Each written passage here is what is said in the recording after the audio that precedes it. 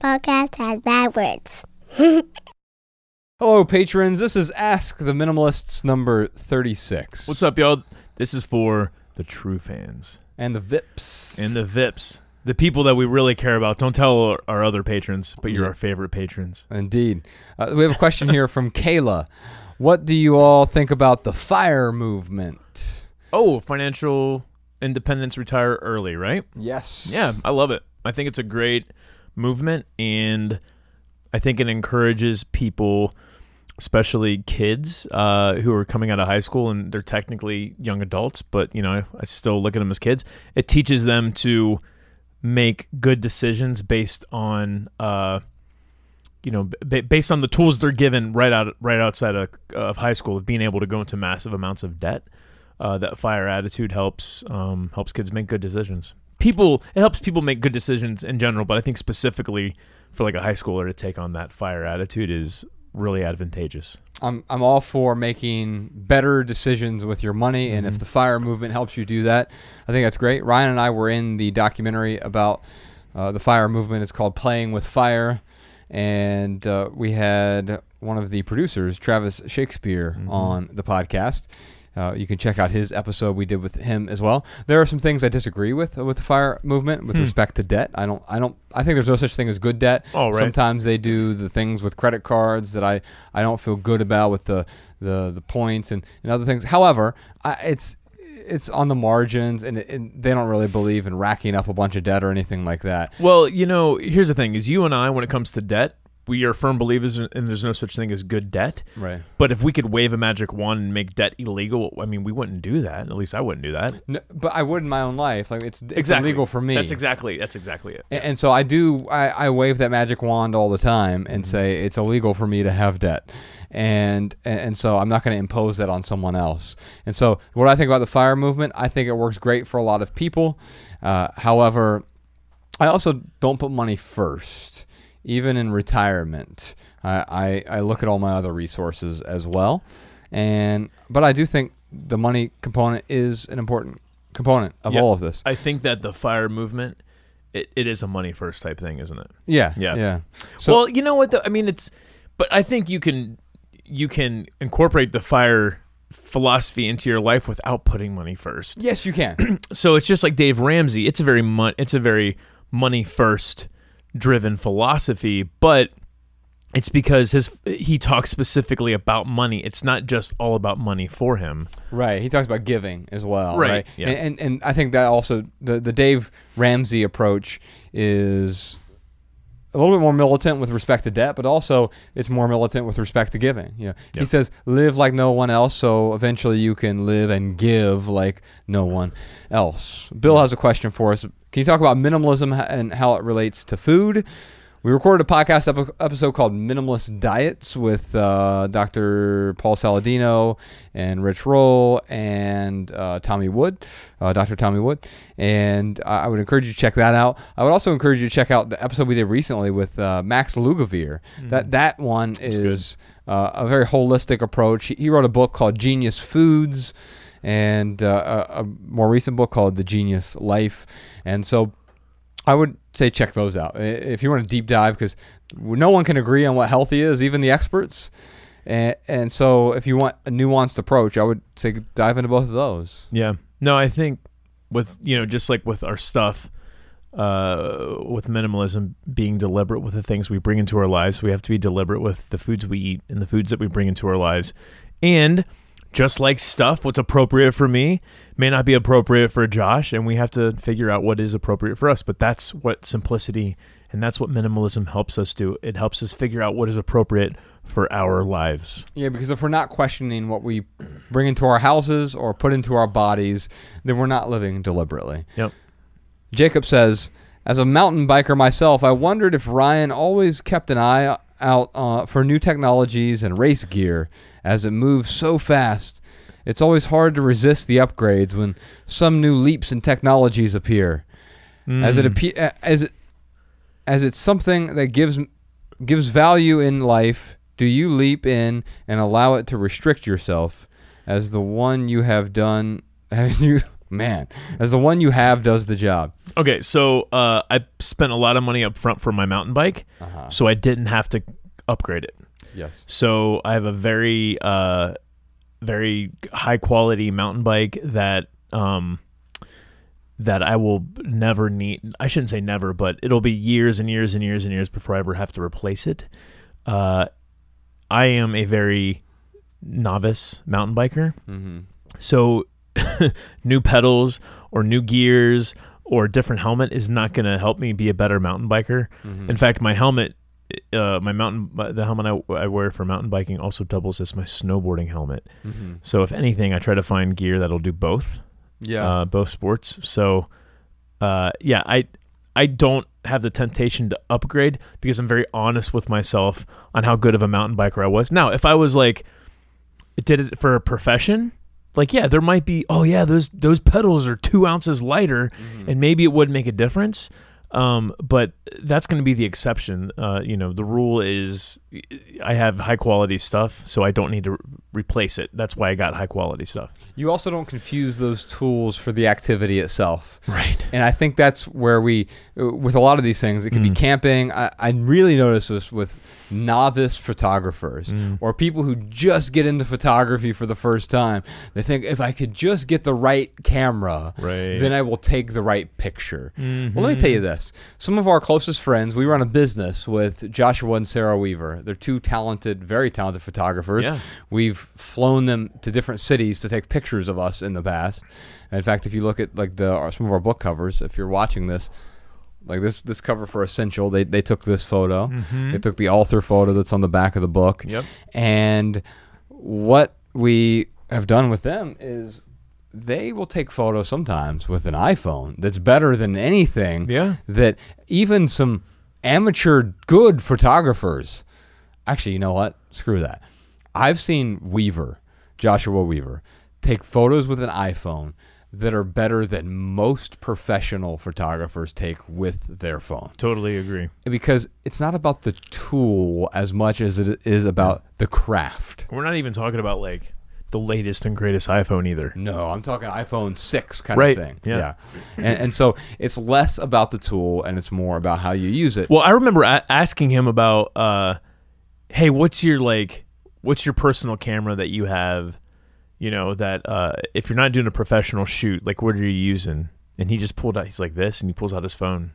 It's like, this is better than anything you're going to get. Yeah. Like the only reason you would need to get anything more is if you were a professional. And it's the same thing with mountain biking. Yeah. The only reason you're going to need to upgrade is if you're a professional. So if you're professional, it means you get paid to do the mountain biking. Exactly. And guess what? If you don't get paid to do the mountain biking, you're probably fine with just about any mountain bike that is run of the mill. And if you want to upgrade to a specific specification, that's all on you. Yeah. But also realize most of it's in your head. Yeah.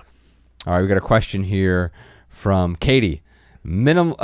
Discuss minimalist family vacations. So let me just say this. Personally, I'm not a fan of vacations or family. Yeah, that's true. For fairly, I have abstruse reasons for both of these. But let me try to explain. To me, a minimalist vacation is one that is heavy on experiences that are memorable and is different from a run-of-the-mill week for me. However, let me say this. I don't think it... Here's the real minimalist vacation, Ryan, in my opinion. Bex and I, every other Thursday, I take the day off. And on the calendar, you guys see it. It says, JFM, do not disturb. Every other Thursday. And honestly, most of the time, it's the only day I take off in 2 weeks. I enjoy working. Work doesn't feel like work to me. It feels like play. And so it's not all. Like yesterday I took off. Well, actually, that's not true. I probably worked for about an hour in the morning before Ella got up. Anyway, so it's not that I'm working 90 hours a week or anything like that, but I work a few hours every day, even on my so-called off days. But every other Thursday I take the day off, and phone goes in the drawer or in my console in the car or whatever, and Bex and I will do something that we wouldn't do throughout the week. Now, it could be as simple as go to Squirrel and read a copy of the Paris Review and here's the thing, though, Ryan. It doesn't matter what we do. Mm-hmm. It matters that we're together and that we could do anything together. And so if you find the right person to go with, then any vacation is anything is a minimalist vacation. Yeah. Me going to, it's my favorite days of the week, and we just go to Squirrel or we just go to a park and sit down and read. It's not about what we're doing, it's about who we're doing it with. Yeah. I mean, I think maybe the way I took the question is they were asking for cheap vacation ideas. Yeah. And I would say if you're just aiming for a cheap vacation, that's not minimalist. It's cheap. Yeah. And we're not the cheapest. Yeah, and we're not even, I mean, even though you and I can be relatively frugal, we're not the frugalists either. Right. In the sense that, yes, we do consider money, and I don't want to overspend on anything. Of course. But sometimes I will overspend on something because I'm getting commiserate quality with that overspending. But the vast majority of the things that you do, and for Mariah and I, what we do for that matter, it doesn't cost a lot of money. Or anything. Yeah, like we're focused on how can we spend time together, how can we strengthen our relationship, not okay, how can we get to Paris on a dime budget? Yeah, totally agree. Yeah. All right, we have Alexis. How did becoming minimalist change or evolve your views on religion, morality, and the meaning of life? I love talking religion. Yeah, I like this one. So meaning of life. I think if there is, I'm not really a nihilist, although I think if I don't. So I think life is. I think we can find meaning in life. I don't think life is inherently meaningful. Yeah, I make that distinction. Yeah. And so what does it mean to live a meaningful life to me? So since becoming a minimalist, and I've felt this way since around age 29 or age 30 when we first dove into this minimalism thing, I think to live a meaningful life, you need to be able to grow as a person, continue to evolve. And I want to caveat this. Responsible growth. There's two types of growth. There's good growth and bad growth. Mm-hmm. A tumor is bad growth. Yeah, but it's bad, right? And then growing responsibly is like going to the gym and your muscles grow, right? There's a responsible way to grow. Mm-hmm. It's with intention. And then also I think it's to serve others, to contribute beyond yourself in a meaningful way. And so that to me is the meaning of life. You get to figure out what the meaning of your life is. It may be different from that, but I think it's a good starting point. Yeah. I mean, for me, the biggest thing is not expecting to be happy all the time. Like, I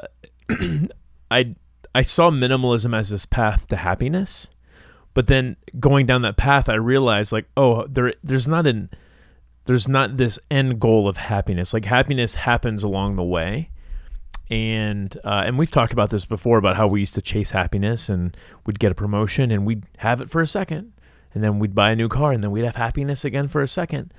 But that's life. Happiness is ephemeral, so. I don't focus on happiness anymore as much as I focus on living a meaningful life. And for me, it's, my short-term actions aligning with my long-term values and beliefs. And because I know that I'm not going to regret those decisions when it may not make me happy, but I know I'm not going to experience any hindsight regret by making decisions that align with those values and beliefs. When it comes to religion, I mean, we've done podcasts on religion. Yeah, we did one with Rob Bell, who's going to be back on the podcast soon. Yeah, and minimalism hasn't really changed my view on religion as much as life has kind of changed my view on religion. My religion is don't be a dick and try to love other people, which really just kind of goes back to don't be a dick. Yeah, it's unfortunate that people use religion the same reason or the same way that people use the Constitution, the right to be an asshole, to batter people with their righteousness. Right, and that's not a minimalism lesson. That's just a lesson that I've learned throughout life. Well, actually, it's funny. I want to talk to Rob Bell about this, so I won't spoil it here. But I will say he'll be back on the podcast on this will be his third appearance, I believe. September 15th of 2020. He has a new book coming out, and so he'll be on the podcast that day as well. It's called "Everything Is Spiritual" is the book, and I want to talk to him about how because he went from being a mega church pastor. I don't even know what his beliefs are now. Like, does he believe in an afterlife? I don't know. Here, I'll tell you my own, and we can get into this more on that podcast. Let me just say this. I've become less militant over the last, and this is just for the patrons, and this is just a small sliver of the patrons, in fact. When we so I grew up Catholic, but I never believed in God. Yeah. Even when I was 3, I was like, I don't understand. Sure, a lot of pictures of you praying, though. Well, I know. My mom had me pray a lot, right? Yeah. And I think she would posed me to pray so she could take pictures. Now my mom was hyper religious, but she was never righteous. She was never ever righteous. Yeah. And I think that so I had a good view of Christians growing up in particular, because that was our particular religion, Catholicism. And so I saw my mom, who was hyper religious, but she was never battering me with her religion ever. And when I was a teen, I stopped wanting to go to church. She didn't make me keep going. And there was a time in my late 20s, early 30s where Sam Harris came along, and that sort of militant view of atheism was really appealing to me, because I was I'm very logical and sort of left-brained, and I want everything to have an explanation, and there should be a why behind all of it. But if I'm being honest with myself, the things that are most appealing to me are many of the mysteries of life, the things that can't be explained. And so when we have people like Erwin McManus on our podcast, who is a pastor of a mega church, Mosaic, and he's going to be on our next documentary. Or we have Rob Bell, who's a former pastor, and I don't really know what his views are anymore, but he believes everything is spiritual. And then I'm very intrigued by compassionate Christians. And so in a way, I would say I've become, if not more spiritual, more religious in my late 30s, but in a way that is not... I respect the liturgical nature of religion, meaning there's something that churches provide in terms of community that I haven't been able to find anywhere else. Yeah. There are other places that can mimic it, and you and I have often talked like, man, and this whole COVID thing really screwed things up, and so has my health. But well, imagine if we could do a weekly gathering around principles that aren't dogmatic in any way. Right. And those are my favorite Christians, by the way. Erwin McManus, there's a reason that 20% of his church, thousands of people, are atheists that go to his church. Right. He provides a community, but he also helps bring people into, even if you're not religious, living like Jesus seems like a pretty great thing. Yeah. No, I totally agree. And so I think there's a lot of lessons to learn there. Well, what's interesting is with religion, specifically like the strict dogmatic, here are the rules religions, is they don't encourage you to figure out what works for you. Yes. They're basically like, hey, here's what works. And if it doesn't work for you, well, then you're probably being influenced by Satan the devil. So what I like about minimalism is it helps you figure out what works for you. And that's, to me, is a better religion than, doing what a bunch of priests are telling you to do. Well, in minimalism, like, I'm the devil, right? Meaning, like, if I'm making the bad decisions, like, the buck stops with me. Yeah. I can't pass this off on someone else. And although I'm not completely alone. Like, yes, I have been preached to by advertisers to worship at the altar of consumerism, but ultimately the buck does stop with me. And if I purchase that thing, that's my fault. Dude, one thing a theory I have about the whole God and devil thing and minimalism, maybe it helped me come to this, but like, to your point though, humans in general have an issue with accepting the evil in them. So when something bad happens, when they make a bad choice, they can't just look in the mirror and say, I did that. A lot of people look in the mirror, oh, if it wasn't for the devil, I wouldn't have done that. Like, they have to point the finger. But the same thing is true with the goodness that happens. It's like when something amazing happens, when something really awesome happens, all glory to God, all glory to God. You can't look in the mirror and be like, wow, like that's something I did. There's something about us having to absolve ourselves of responsibility, not just for the bad, but also the good. Now, again, that's just like a kind of a theory that I kind of play with. But yeah, I totally agree. It's like we have to take responsibility for the evil that happens in our lives, and we also have to take responsibility for the good that happens in our lives. Right. And also, you at the same time doing that without ego. So you could say, yes, there's a lot of luck that goes into everything, including bad luck, right? Yeah. But I'm also not a constant victim, just as I'm not a constant victor either, right? It's not the world is awesome because I'm awesome, right? But it's not also the world is terrible because everyone's out to get me. Exactly. Even if everyone is out to get you, guess what? Advertisers, they are out to get you. Right. They're out there to extract the money from your checking account. But ultimately, you get to make that final decision. Yeah. You get to let them in or keep them at bay. Yeah. Mick asks, if you could only pick 2 albums to listen to on a road trip, which 2 would you choose? You introduced me to Rustin Kelly's Dying Star album that quickly became one of my favorites. I discovered most of my new music through your added values. All right, cool. Nice. I got 2. Yeah, I couldn't pick 2. Yeah, I can. So Parlor Hawk's second album, it's their eponymous second album, Parlor Hawk. And it's probably my favorite album of all time. And we're really lucky to have Drew and Nate. They formed so Nate is a producer of all music in Provo, Utah, basically, and Drew is the lead singer of Parlor Hawk, and they made the soundtrack for our first film, Minimalism. That's how I got to know Drew and become friends with him, is because I begged them for 6 months to do this because it was like my favorite music. So I'm like, well, if I can get my favorite music on our film, that should be great. They came together for the second film as well, Less Is Now. They brought in Rob, who is part of the band now, and it's amazing what they're able to do with music. So I would say that. And then I can tell you my favorite album of the last decade was probably St. John's album, Ghetto Lenny's Love Songs. It's like the St. John album. It's Bex and I were listening to it yesterday driving back from the beach, and it was I don't know, it's one of those albums that it makes you feel like, I don't know, it just puts this energy in your body, makes you feel great. Some runners up for me. There's a guy named Black who had an album called Free Black, which is amazing. Recently, Ken Yates' new album, Quiet Talkers, is great. And, of course, Canyon City, our friend Canyon City. His album, Constellation, I think is a perfect album. I couldn't pick 2 albums, man.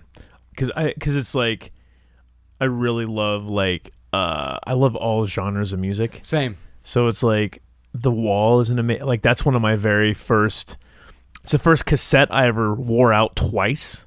You know, because like you listen to cassettes long enough, and like eventually you have to get another one because it rubs all the like it just starts stopping for no reason. Like The Wall's really good. Like the White Album by the Beatles is a really good one. But then also, like that. What is his name? Jack Harlow. Like that first album he had, Gazebo, is insane. Yeah. I'm thinking of his new music, not so much, but that first album is there's something special, man. Khalid, that's it. I mean, his first album was amazing. Oh yeah, what was it called? American Teen? Yeah. Bloom. He's like one of the Troye Sivan? Yeah, Troye Sivan. His first album was awesome too, but his second album was really good also. See, I couldn't get into the second one, but that first one, was it called Blue, maybe? Yeah, I think it is Blue. Yeah. Blue Neighborhood. A Blue Neighborhood, yeah. It's so good. And then you've got Black, is it Black Bear? No. Yeah, Andrew Bell. Yeah, is the album Black Bear? Yeah. Okay. Yeah, like Black Bear is amazing, and then that album he came out with 5 years later was. So I mean, I just couldn't pick 2 albums. Are you kidding me? I know, right? What is this, hell? Bridget has a question for us. Anniversaries. Actually, let's skip Bridget. She only got 1 like on this one. I'm going to go to some really popular upvoted questions. Sorry, Bridget. Next time. Actually, I answered you on the thread, you're good to go. And we've talked about anniversaries before. Yeah, Stacy says, I would like you to interview some, quote, older individuals, at least 60, and both male and female, to hear about minimalism and retirement. What did they do wrong? What did they do right? What would they change? What advice do they have for someone getting ready to retire? I know we've had. Well, my response to that is we had quite a few over 60 guests. Yeah, for sure. Erwin McManus and Diane Capaldi both come to mind immediately. Yeah. And then, of course, after the COVID lockdown, we have some people in mind. But with the fact that people who are older than 60 are, especially people over 70, are in a group that is vulnerable, a high vulnerability group. So we have to be really careful with that. We're doing our podcast in studio, so we have to be careful with that. But also, the nice thing about our next film that's coming out is we have people from all over this. We have teenagers and we have people in their 60s and 70s who are in this next film, what we're calling everyday minimalists. We were calling them amateurs for a while because we had experts and then we had amateurs, but really they're just everyday minimalists. Yeah. And so you'll see some additional perspectives there as well. Let's see if we got any more heavily upvoted ones here. Oh, here's one. Good day. This one is from Good day. Yulia with a Y. Yulia. Good day. How to strike a good balance between technology use and offline time during the pandemic. That's one that I struggle with, dude. I don't know. Maybe you have a question or an answer for me. No, I don't, dude. I mean, my answer is in the mornings. I've been trying to go out and hang out on the balcony. We have a hammock. I'll chill out. But it's such a easy pacifier, man. So, I guess ultimately, I could sit here and go through the rules that Mariah and I try to instill, but we don't always adhere to those rules. So, but I think that's what it comes down to with the technology during the pandemic. You have to decide what an appropriate amount of technology is for you to use each day, and try to set up some boundaries. It's funny, actually having this question makes me reconsider the boundaries that we have, and how can I even make those boundaries better? Do we unplug the internet for 6 hours a day? I don't know. I've been really fortunate because COVID hit when I was finishing the tech. Well, so there's a chapter in Love People Use Things, and originally it was two separate chapters. It was creative. There was our relation. So this is a relationship book, but one is our relationship with creativity, and the other chapter was going to be our relationship with technology. But then I realized, no, what this chapter is really about is our relationship with distractions, because the thing that gets in the way of our creativity, the only reason that we aren't creative is because we distract ourselves with consumption. And what is our biggest weapon of mass distraction? I thought you were going to say mass consumption. No, mass distraction is the weapons of mass distraction.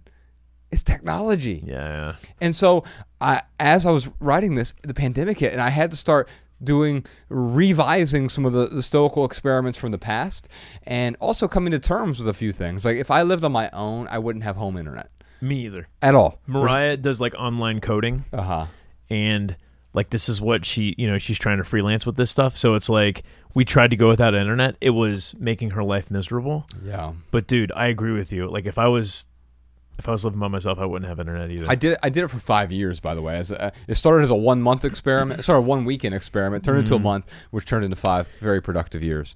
And I find time at home is less productive, because here's what I would prefer to do. I would prefer to be at home and reading. To me, I get the most long-term contentment from reading, and it is active. It is actively engaged. It's not a passive experience. But it requires me to not pacify myself, not distract myself. But it's easier to just to get on YouTube or to do what it's easier to check email. Yeah. Be reactive. I don't want to be reactive. I want it to be active. Yeah. And so I've tried a few experiments. One is I put 3 rules in place for TV viewing. It's not watching more than 3 hours a week. It's to never watch it alone, and to schedule at least 24 hours in advance. Sure. And if I do those 3 things, I mean, you basically can't watch TV, right? Because Right. if you have those 3 filters there, Mm-hmm. it makes it much more difficult. But then it also makes it more intentional when you are doing it. Mm-hmm. I've done some other things like hiding the Wi-Fi password experiment so that Bex and Ella can still use the home internet, but I don't. Yeah, so that's an option that you can put out there. Let me see that tablet, Ella. That's mine. I paid for that tablet. Yeah. But here's an essay for you.